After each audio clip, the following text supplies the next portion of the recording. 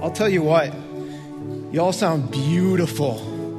That's the Spirit of God at work through your voices. I was sitting in the back in the dark, as Glenn mentioned, or Coach Glenn, I should call him now, mentioned. I have a problem with my eye, and it's actually not a problem with my eye, it's with my eyelid. It doesn't work right, and it causes problems with my eye. And there are probably 50 million sermon analogies about vision and whatnot that could go with that. But yeah, I think back to the course of this year. And I think we can agree that sometimes it's just good to look back.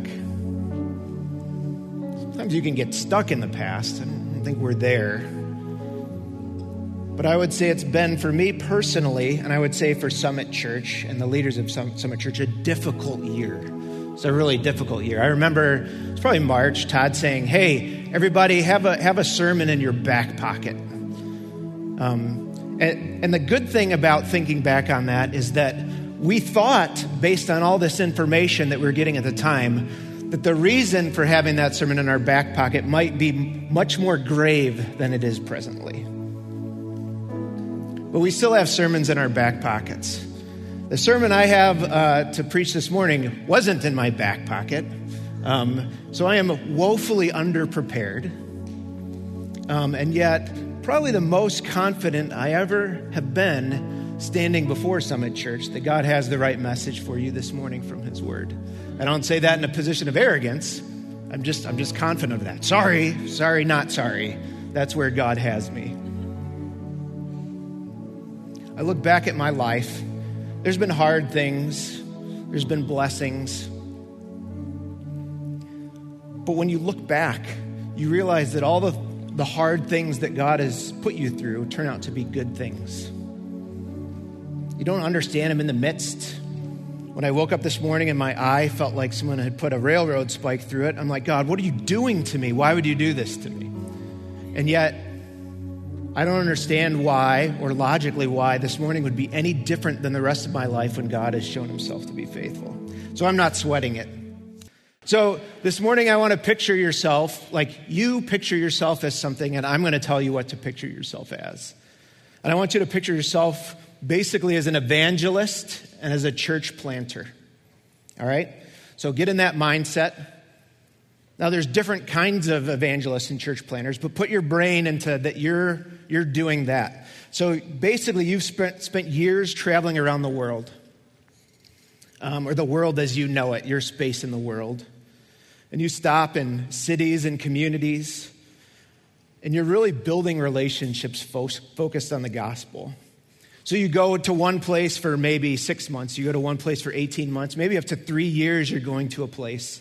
Building relationships. There's some debating with people in regards to the truth of God's word.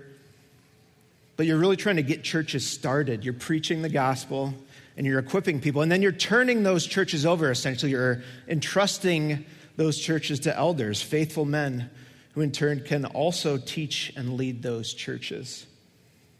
And they go on and do the same thing that you've done then. It's this pretty cool pattern that God has established for building the church.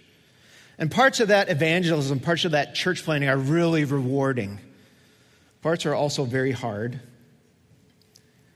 can be lonely. And in some places, the good news that you are confident about, other people don't view as very good. You get threatened, right? You get chased off by people who don't know the truth about things. But then also there's some friendly fire too. But in other places, you plant seeds, the truth of God's word, and it like starts growing right away, and it's amazing. But then later, as you travel to other places, you hear through letters and messengers that things in that church that seem to grow up really fast aren't going as great as it seemed at first. And this is really the example of the church in Corinth that the apostles started. So our passage this morning is from 2 Corinthians 13, the very end of it. We know the Apostle Paul was one of the original church planters. We have 2 letters in Scripture that he wrote. There's actually more letters. We know of one more letter that he wrote. We don't have it. We only know about it because he referenced it himself. And then there's probably another one as well based on how he writes. So there was a lot of communication between the Apostle Paul, the church planter, and this church that he started in Corinth.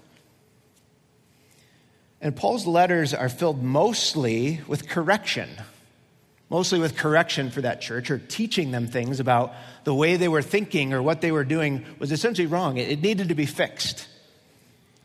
But there was also a lot of emotion in Paul's letters to Corinth. And you really see this genuine love that Paul had for really a messed up people, stubborn people. And they never really got the memo that the church was supposed to be this holy place. So these days, if we think about all our churches, no one would go to the church in Corinth because it was so screwed up. They were divided people. They organized themselves around the leaders that they liked as opposed to the common purpose that they had in Christ and in the gospel and making disciples. They were an immature people, and that really flowed out into how they lived. There was pride. There was this culture in the city of Corinth that was a kind of a hyper-sexualized culture, and the church was very tolerant of that, sometimes even partaking in it in ways beyond even that the culture itself was awful in. They were inconsiderate of each other. They used worship and even communion to kind of assert cultural status instead of honoring and remembering Jesus. And they were rebellious and hard-hearted, just like God's people in the Old Testament. So, we're getting started here, and it's like, hey, great encouraging message, Bjorn, to get started with about how messed up these people were. And really, we could go on. If you read through 1 Corinthians and 2 Corinthians, we could go on about how messed up they were. That could be like a month of sermons about the different ways that Paul was correcting, reproving, and rebuking the church. Corinth and the letters that Paul wrote to it just prove that the church is imperfect and a messy place. It's filled with imperfect people. The only thing perfect about the church is the one who called the people together out of darkness, who died for them on the cross, and then was resurrected and ascended to the right hand of God the Father. So Jesus, he's the perfect one in the church. We are not so. But then this cool thing happened. If you read through 1 and 2 Corinthians, this cool thing happened because you kind of notice a pattern, and that's this. Paul wrote and corrected them, and the scriptures were read and taught, and the Spirit of God worked, and the people in Corinth grew. They were being transformed by the power of God, and that's how it's supposed to be. So by the time we get to the end of the passage where we're going to be today, we still see an imperfect church. Even in that last part of the letter he wrote in 2 Corinthians 13, there's corrections. But we also see a church that's being transformed, and that's pretty awesome. So we call the end of a letter the benediction, just a blessing, a final blessing. But these blessings that Paul is giving to the church are also kind of like his bottom line instructions in terms of the church at Corinth. What does God want the church to do? What does God want the church to be? Who does God want the church to be? Who does God want the church to be like?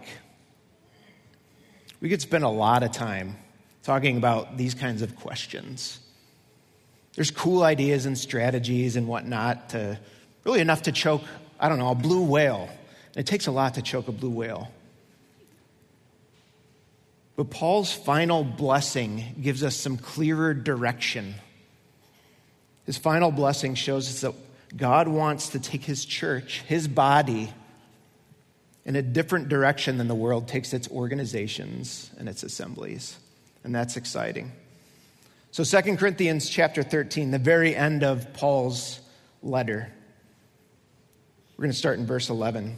He writes this, finally, so closing, hey, here's the deal. Here's the real deal, the final instructions. Finally, brothers, hey, brothers and sisters, we're a family in this together. So finally, final instructions, brothers and sisters, God's family, rejoice. What that means is delight in God together because he has shown you grace. Finally, brothers, rejoice. Rejoicing is delighting in God together because God has shown us grace. This word rejoice there is interesting because it was a multi-purpose word. You could use it as a greeting. You could use it as a whatever it is when you say goodbye. So it's a hello word, it's a goodbye word. And maybe even the translation you're looking at, I think it's the King James for like the three of you left in our congregation that still use that. Or the New King James Version, it even says that. It says farewell instead of rejoice. But the idea here is the idea of rejoicing. So it's not about hello or goodbye, it's about rejoicing. It is about joy. And when you look at that word rejoice, you should think of some things. You should think of God's grace. God's grace. Rejoice in God's grace. And then think of the joy that there is in who God is and what God has done. And in that, rejoice. So in we call it Paul's first letter. It's his second letter that he wrote to Corinth. He wrote this in chapter 13 of 1 Corinthians. Love does not rejoice at wrongdoing, but rejoices with the truth. So be encouraged this morning, Summit. You can rejoice at this. You can be rejoiced at what you read in the Word of God, because love rejoices with the truth. It's in Luke. I can't remember if it's in Matthew or Mark. There's an account of Jesus sending out 72 disciples. So he had these 3 disciples who were like his main guys, and then 12 disciples that we know about. And then there were more disciples, 72 disciples, and he sent out. And they were basically starting to preach the gospel, that the kingdom of God was there. And they came back and they were like, Jesus, you would not believe what just happened. We had authority over demons. We were able to heal people. Like, how in the world did this happen?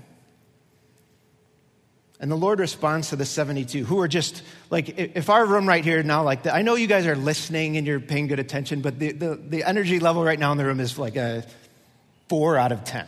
Like, we'll get there. But these people right now, in terms of their confidence in who Jesus is and what Jesus is doing, was like a 300 out of 10. They were like, you would not believe what we just did, Jesus. And he says, behold, which is always like a, hey, listen up type of word. Behold, I have given you authority to tread on serpents and scorpions. Basically, you're going to do things and you will not get hurt, even though it seems like you should get hurt doing those things. I've given you authority over all the power of the enemy, and nothing shall hurt you. And then the Lord Jesus says this, nevertheless, even considering that awesome authority and power that you have in me, don't rejoice in this, that the spirits are subject to you, but rejoice that your names are written in heaven.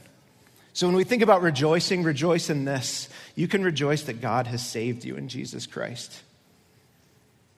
Charles was supposed to preach from James 1 this morning. We're going to go through the book of James. Not sure when we'll get started with that, but we will at some point in the next few weeks.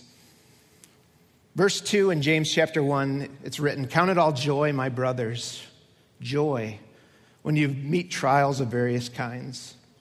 For you know that the testing of your faith produces steadfastness. And let steadfastness have its full effect, that you may be perfect and complete, lacking in nothing.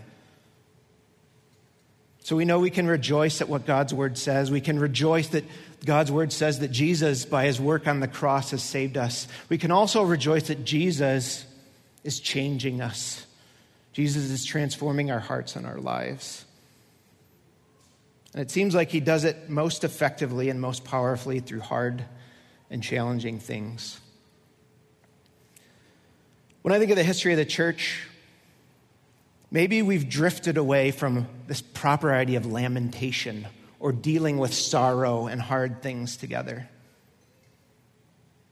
We have to learn how to get back to that, to trust who God is and recognize that when sad and hard things happen, that he hasn't left us and that we can cry out to him and even complain to him. That's what a lament is.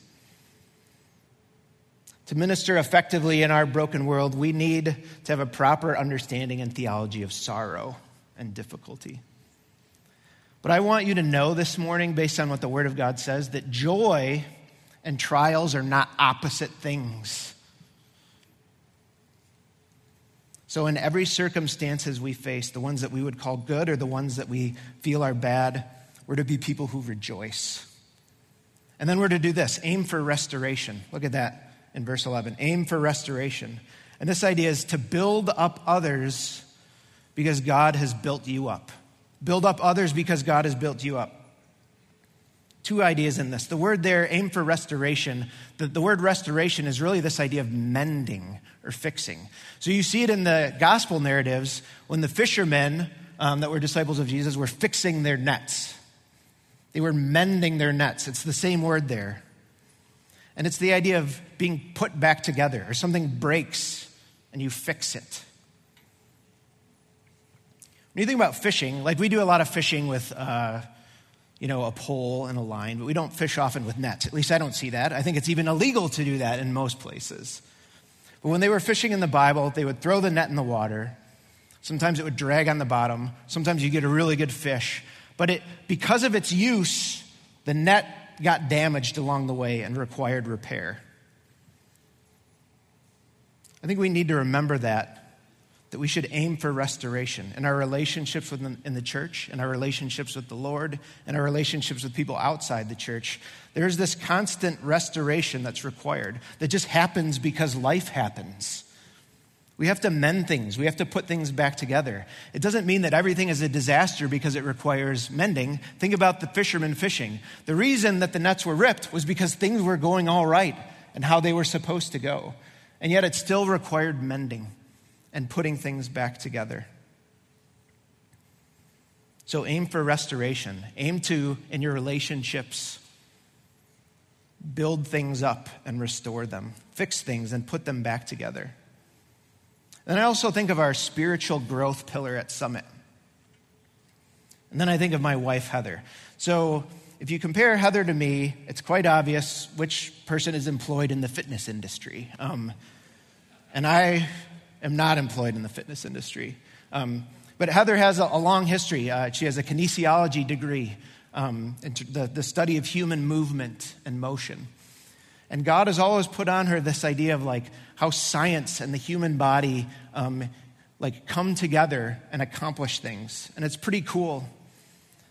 And there's something that happens when you start studying. You learn all these cool things about the human body. So anyone here lift weights? I don't. But if you lift weights, I hope you know, but Heather could tell you if you were curious, that what happens actually is when you lift up something that's heavier than you can manage, it's actually tearing your muscles in small ways. That's what's happening. So people talk about lactic acid and things like that. That's happening in your muscles. But the reason it hurts if you walk up a dune or you lift weights or you run beyond what you're used to is because your muscles in small micro tears have been torn. What happens then when you sleep and eat food like protein is that your body then builds those muscles up in ways that are stronger than they were before. Now, it doesn't happen instantly. It's not like Lou Ferrigno and Incredible Hulk where you instantly become huge and ripped and have a 12-pack right here. But what happens is, over time, your muscles get stronger and stronger and stronger. And that happens because it's being torn down and then built up. And I wanted to use this example this morning so that we together would think of a body, what that's like. Why does it hurt? Well, because it hurts. But what's happening is that we're getting stronger together by the things that we endure together. So when you think about what God is doing in your life and the hurts that you've endured and how you've been built up through those because of the graciousness of God, then take that building up that God has done in your life and use it in terms of how you interact with others. Build up others because God has built you up. Yes, there's been pain in that. But that's how it's supposed to be. And it's been effective that you can be stronger than to build up and serve others. So we should do that. Also, verse 11, comfort one another. Comfort one another. Come alongside one another. That's what it says in verse 11, basically. And from this, we know that we're to encourage others because God has encouraged you. I want you to think right now, and I hope this isn't discouraging to you. I hope you'll see the purpose in it. I want you to think of some of the hardest things that God has put you through in your life. Think about it.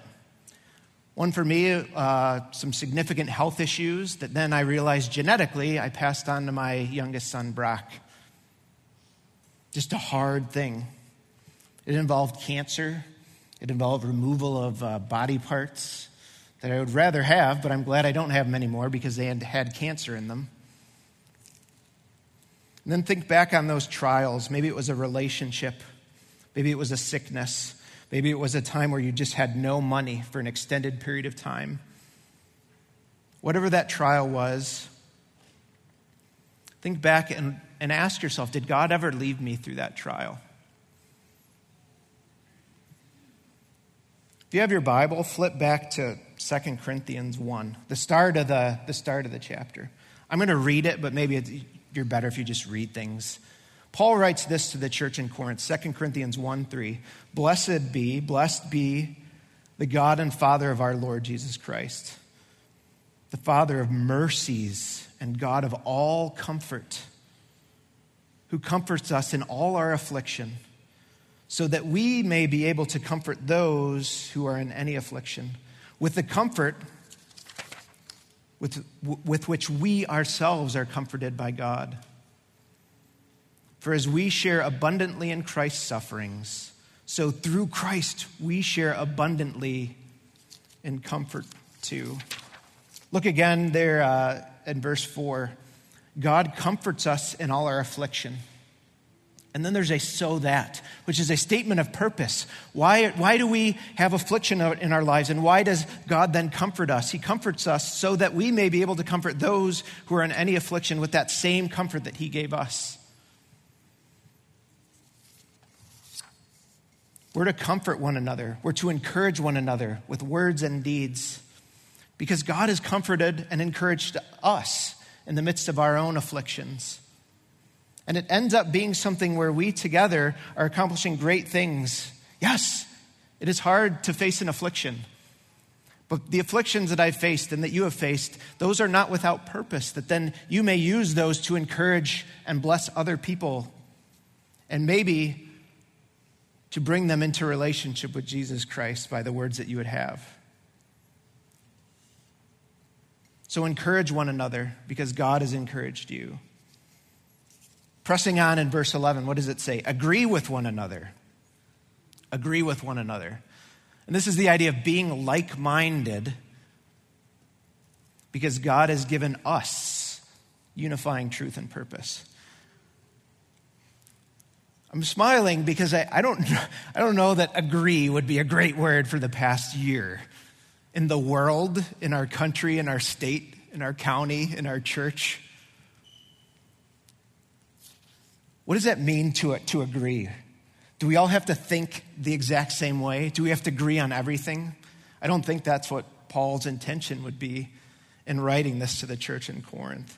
He's saying have the same attitude among yourselves. You see that in other places. He wrote that to the church in Philippi too. Have this mind, or have this attitude, have this mindset among you, which is also yours in Christ Jesus. Have the same patterns of thinking. Think about things in the same way.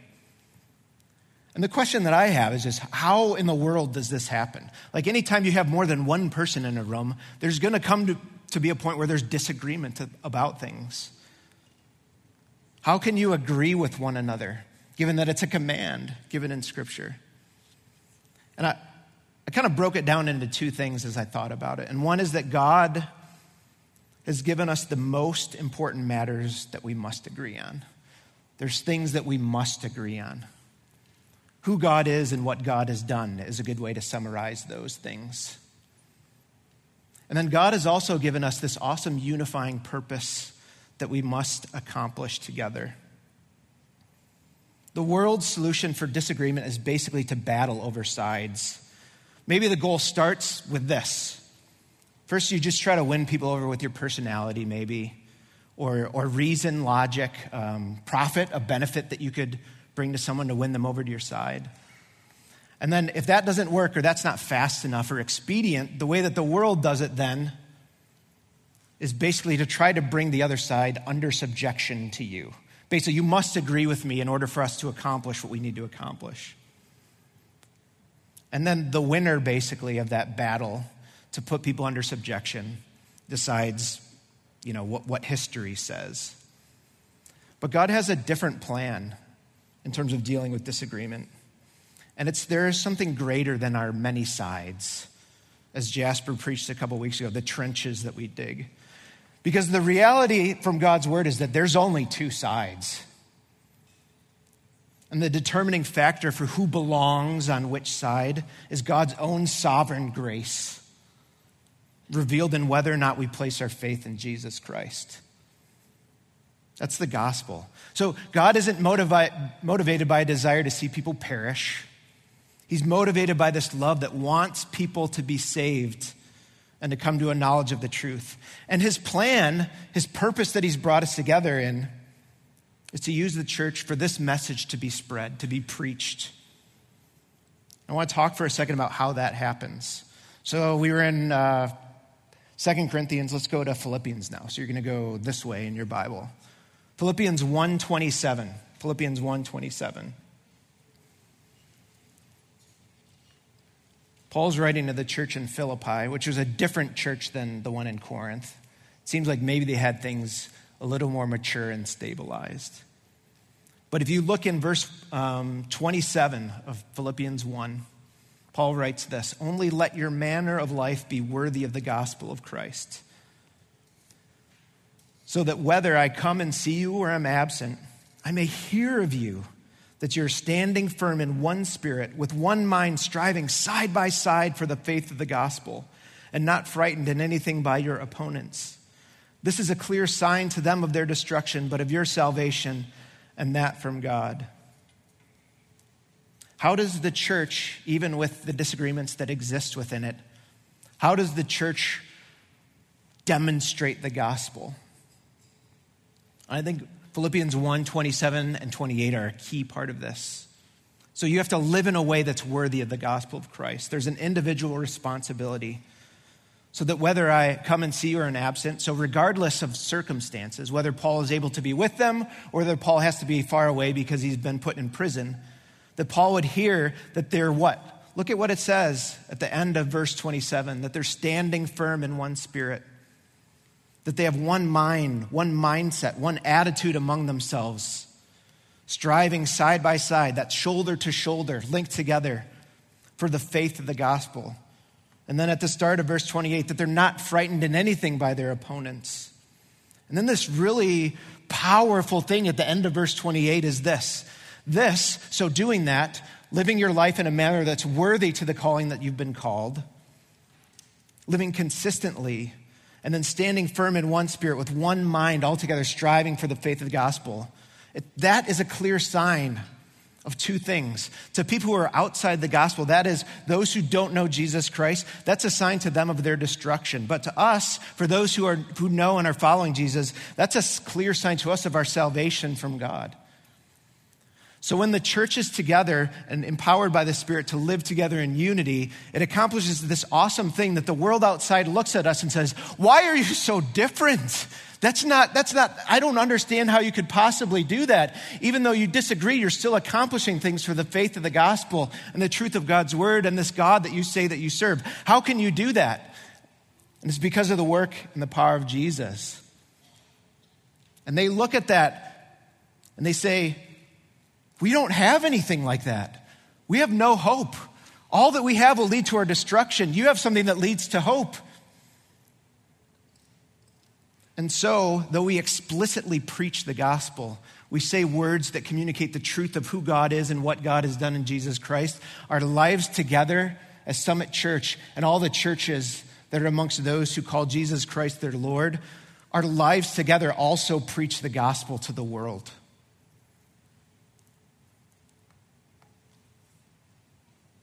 Verse 11 continues with this: live in peace, live in peace. And the exhortation here is to be at peace because God has given you peace. So every hurricane season, you get this footage on the Weather Channel or YouTube or whatever your source of video news is. And it's of some guy, and I would say the guy's a clown for doing it, but he's in the hurricane gear. There's a hurricane raging behind him. The trees are like bent over sideways. And he's standing there saying like, "Yeah, there's a hurricane." And it's like, "Yeah, I get that. And you're a fool for standing there outside in the hurricane." The trees are bent over. The waves are smashing against the shore. And it's not peaceful. And I wonder how often our hearts, maybe our stomachs and our minds look like what's going on in those hurricanes or those tornadoes or those typhoons or those tsunamis that we see video of. But we can be at peace because God has given us peace. Romans 5:1, we know the passage if we've been in the Word of God. Therefore, since we've been justified by faith, we have peace with God through our Lord Jesus Christ.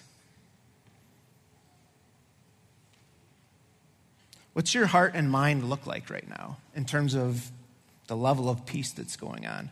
Because you can live your life and look like pretty chill and pretty cool and pretty calm and cool and collected. And in your head and in your heart, things can be out of control in terms of the manner in which you're thinking.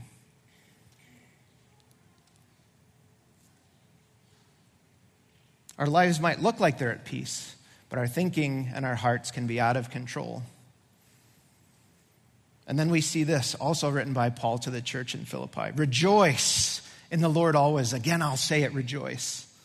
Let your gentleness be known to everyone. The Lord is at hand. Don't be anxious about anything, but in everything by prayer and supplication with thanksgiving, let your requests be made known to God, and the peace of God, which surpasses all understanding, will guard your hearts and minds in Christ Jesus. God does something to us so that we can be at peace. And when we ask him to do so, he carries that out more and more in our hearts and minds that are guarded by Christ Jesus. So you can be at peace in your thoughts, in your worries, in your anxiety, in the way that your stomach can sometimes feel tied up in knots and your heart can pound really fast. And you can't go to sleep at night because your head is racing so much with all the things that you're thinking. Amidst those storms, you're called to be at peace. And you can because you've been brought into relationship with the one true God who can give you peace amidst those circumstances. And he wants to do it. And then having that peace, there's this awesome thing. As the Lord said in the Sermon on the Mount, blessed are the peacemakers, for they shall be called sons of God. When you've been brought into a position of peace with God, then you can serve to bring that peace to your relationships with others and even others' relationships between themselves. What's your level of peace right now? Because God has given you perfect peace. And what's your relationship like in terms of being a peacemaker? Interacting with others that they would have peace in their lives as well.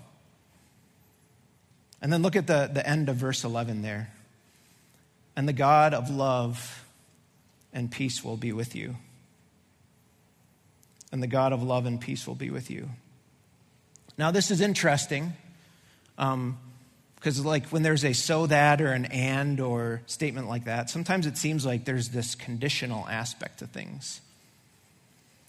And the question might be, so, all right, I do the rejoicing and building up, the comforting, encouraging, and agreeing, and then God will bless me and be with me? Like I have to do all these things to receive a blessing from God of his presence? And if you've been thinking or reading or watching YouTube channels lately in our culture, the question from that might be like, well, where's the grace in that? That's not what grace is. Grace is unmerited favor from God. So if I have to rejoice and build up and encourage and focus on unity and living at peace, and then I get God's presence, how am I supposed to do that? I guess the one comment I would have to start would be that grace is opposed to earning things from God, not effort for God. That's something that the Christian philosopher Dallas Willard said. Grace is opposed to earning, not effort. So there's things that we have to do. But then I also wanted to think about this, and maybe this example is silly, but it resonated with me. So in 1985, there was a movie that changed my life. It was called The Karate Kid. I'm showing my age. I know some people don't know about Mr. Miyagi and Daniel's son, but it's an amazing movie. And there's this key part of the movie, this thread in the for the middle half of it. And Daniel wants to learn karate. We don't know where Daniel's dad is, but Mr. Miyagi becomes like this father figure for him. And the way that Daniel learns karate is that Mr. Miyagi has him do all this stuff. So it starts with the famous, which one is the first one? Who knows? The first thing that Daniel had to do. There's a yellow DeSoto car out there. What did he have to do? Yeah, wax on, wax off. Daniel had to do that, right? And he does this whole lot. I don't know how Mr. Miyagi got all the cars, but so maybe he had oil money or something like that. But Mr. Miyagi has all these cars. Daniel washes and waxes all of them, and he had to do it in a specific way. Wax on, wax off. And then what did he have to do next? He had the sanding block, sand deck, right? And he had to do that a certain way. And then Mr. Miyagi had him paint fence, not side, side, up, down, paint fence. And then he had to paint the house. And finally, at the outset of painting the house, Daniel flips out. And he's like, Mr. Miyagi, you're just having me do all your chores, old man. Like, what's the big idea? Mr. Miyagi, you can see him like the wise and patient teacher. Daniel can't lift his arms up because they're so tired. And then he does the thing like this, remember, to do the muscles, to warm them up so that he could do something. And then Mr. Miyagi basically says, wax on, wax off. So Daniel starts doing the thing. All of a sudden, karate guy Mr. Miyagi just throws this flurry of punches at Daniel-san. And he blocks every one of them. Every one of them. And then he's like, sand the floor, boom, boom, blocks all the punches. Paint fence, boom, boom, blocks all these kicks. Paint the house, boom, boom, blocks all these punches. And all this stuff is happening, and Daniel's like, I didn't even realize that this is what I was doing.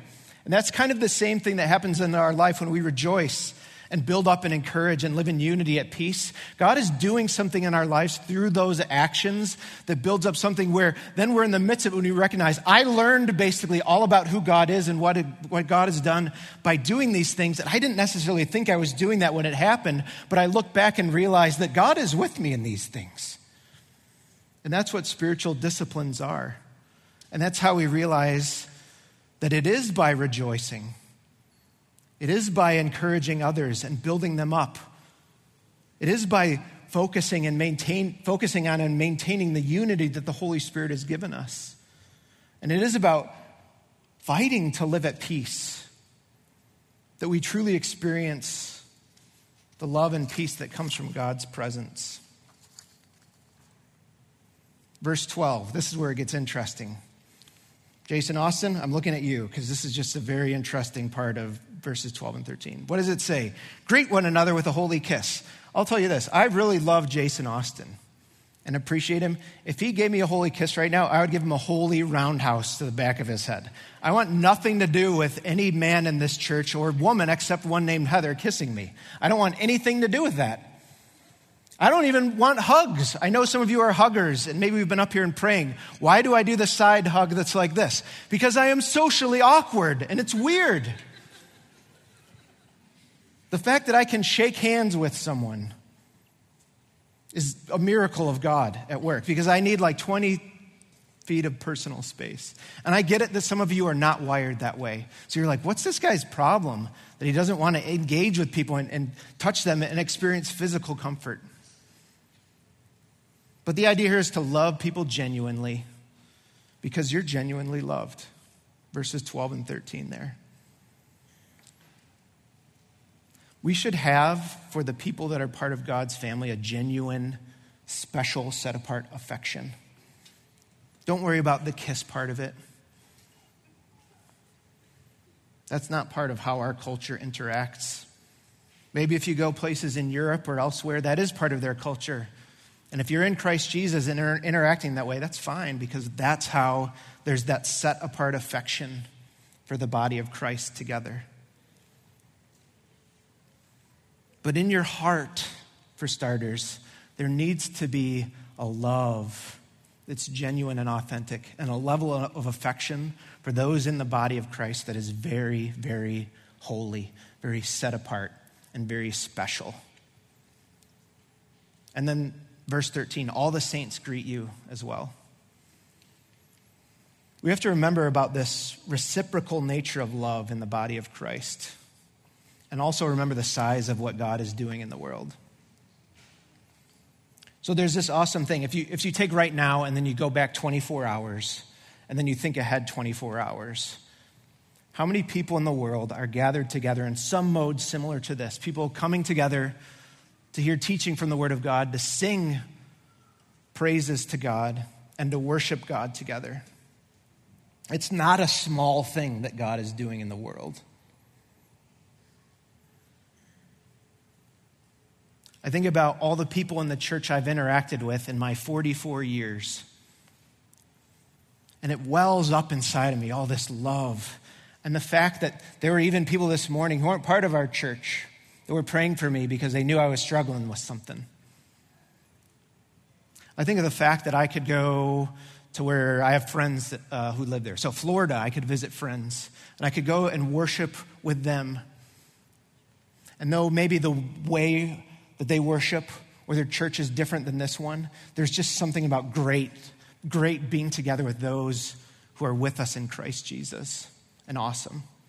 I think about the times I've had the blessing and privilege for the sake of Summit Church even to go to other places where they worship much differently than we do, and still to feel a kinship and togetherness with those people. It has nothing to do with cultures and everything to do with the power of Jesus Christ. And then to think that all those saints, if they have the opportunity, those saints greet me too, and they greet you too. And it's pretty stinking awesome to think about all the things that God is doing in the world through his people. So love genuinely, because God has loved you genuinely, but people do as well. You're not in this alone. So when you see people at Summit Church, use discretion in terms of how you interact with those people, but have a set-apart affection, a special way of greeting and interacting with each other. And have it be reciprocal. And then we get to the end of what Paul writes. The grace of the Lord Jesus Christ and the love of God and the fellowship of the Holy Spirit be with you all. This is the only place by my count in Scripture where the triune God is represented in a blessing. The Lord Jesus Christ, the love of God that is the Father, and the fellowship of the Holy Spirit be with you all. We have to recognize that what Paul is writing here to the church in Corinth is the ultimate blessing. And it's the same blessing with which you are blessed, and that is the presence of God himself. That is what you receive in this blessing. So think about the grace of the Lord Jesus Christ. That is the Lord, the King of Kings, Jesus, the Savior, Christ, the Messiah, the promised one of God. The love of God the Father, who showed his love for us in this, that while we were still sinners, Christ Jesus died for us. And then the fellowship of the Spirit. God brings us together and empowers us to bless other people. I'm not sure how far back it goes, but over I'll say the past 18 months, God continues to put something on my heart, and it is the idea of the wilderness. It's a theme from Scripture. So if you look at cover to cover the Bible, the theme of the wilderness is woven throughout. So when we preach Genesis, you saw it, right? When Adam and Eve were put out of the garden, where did they go to? They went to the wasteland, you could say. They went to somewhere that was not lush, was not vibrant, was not fresh. It was hard for things to grow there because the earth had been cursed. And then later in Scripture, we see Genesis, 13, 14, 15, somewhere there. Abraham is called to go, basically, from this place he's familiar with in his homeland. And then he's basically called to be a wanderer, be a sojourner. You're going to this place. And then later in Scripture, we see Joseph basically was betrayed by his brothers, put into slavery, and then sent to a foreign land, a place that was not his home. And from that, God's people became this real people, but then were put into slavery by the Egyptians. God rescued them out of slavery, but then what happened out of that rescue? Where did they go? They went to the wilderness. And because of the bitterness and stubbornness of their hearts, they wandered there for probably 40 times longer than they had to. And then kings came. And there was an anointed king, David, who's a type of Christ. When we look at David, he's supposed to point us to Jesus. And he was chased by someone who was already the king and who was jealous of him. So he fled to the wilderness with his friends.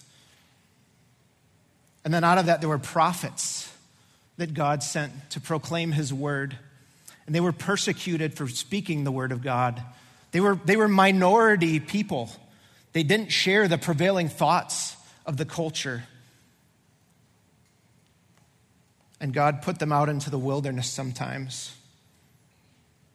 And then there was this prophet that came to prepare the way for the Lord named John the Baptist. And where did he do his ministry? In the wilderness. So in my head over the past 2 years or 18 months, wilderness, wilderness, wilderness. I've been constantly thinking of that. And it's weird because the world doesn't really want to hear about the wilderness. The world just wants to get out of the wilderness.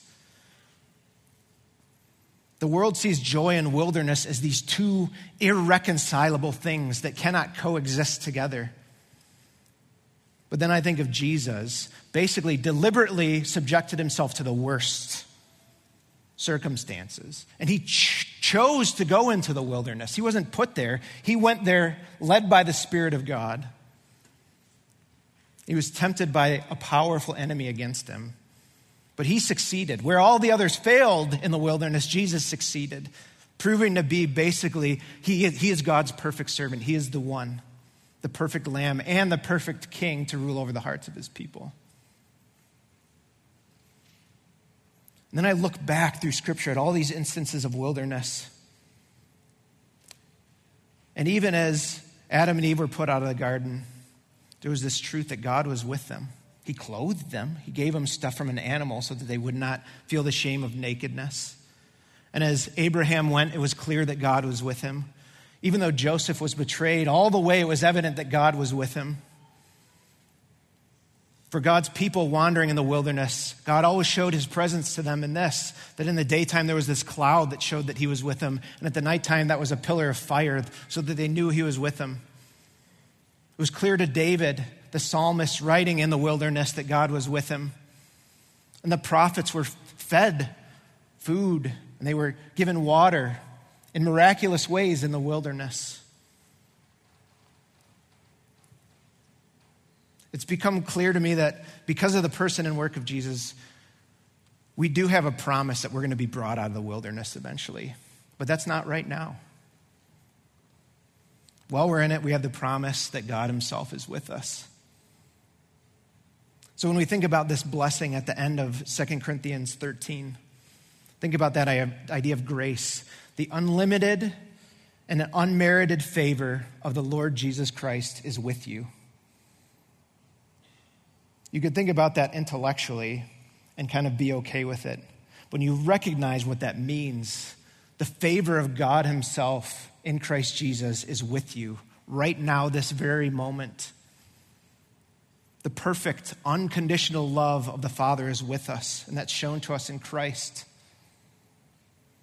The Holy Spirit, that is God himself, is with us. Not just with us like among us, but he resides in us by his own choice.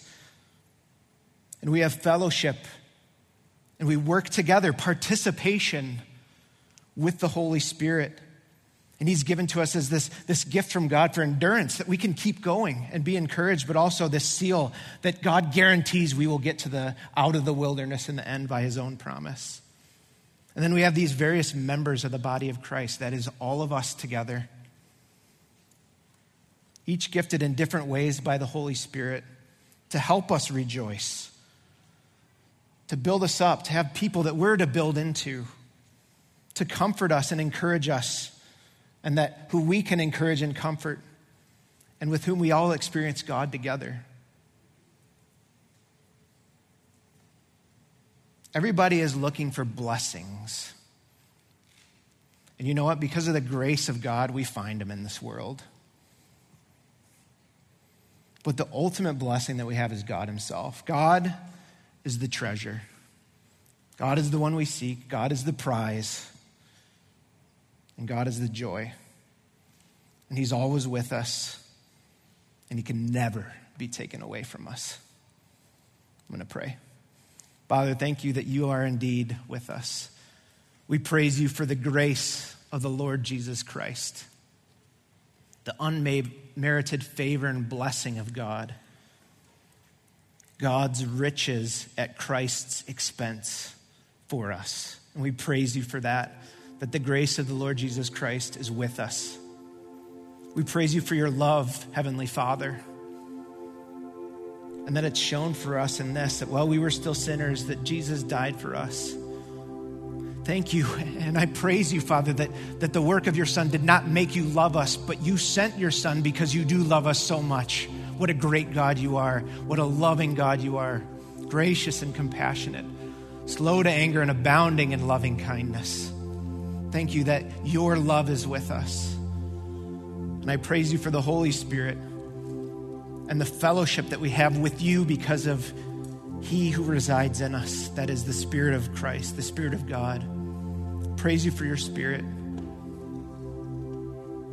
I praise you that we do not have to ask or pray to be unified, because that is the default position that we have in Christ, and that you empower us to live together in harmony with zeal and passion for the truth of your word and service to each other. Thank you that you are indeed with us, God. That no matter what happens to us, though we err and make mistakes, and though we fall into trials of many kinds, some of them that are not consequences at all, but just things that you choose to put us through because of your sovereign wisdom, that in all those things you indeed are with us. I pray these things in the name of Jesus, our Savior. Amen.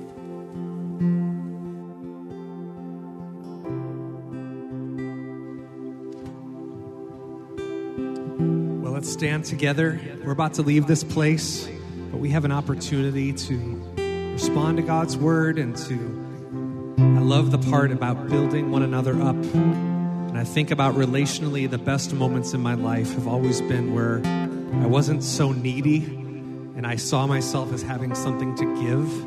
I know I'm a better husband when I think that way. I know I'm a pretty rotten person when I go around just needing to receive all the time. So that ultimate blessing of God himself in our hearts, it gives us, we now have something to give. Everywhere we go, we're looking to add, we're looking to multiply, we're looking to build up and encourage, and we're able to roll with the punches when things don't go the way we want. I love this word. I love the kind of church that chews on this word and says, yep, that's who I'm going to be. I'm going to be one who adds the other. So we have his love shed abroad in our hearts, the Bible says. We have this love available to us. So let's go out of this place building our life upon the firm foundation of his love, all right? Worthy of every song we could ever sing, worthy of all the praise we could ever bring, worthy of every breath we could ever breathe. We live for you.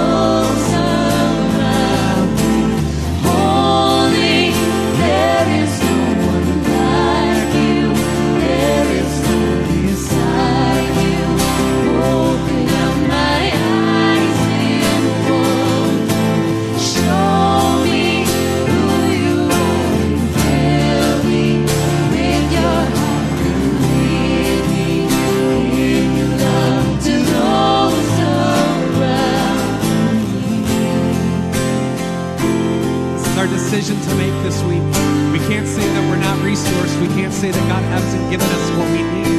The choice is, are we just going to be willing? Are we going to abide in Him? Are we going to yield to His Spirit? Are we going to yield to those fruits that He's put on the inside of us? And are we going to see ourselves as ambassadors of Christ everywhere we're going, taking ground for the kingdom of God, being the hands and feet of Jesus, building our lives upon the firm foundation of His love? The question is, are you up for that challenge this week? Are you going to go out and do it? Let's do this together. Let's make a difference with His love. Come on, this is what we do. We declare this reality over our lives. Say,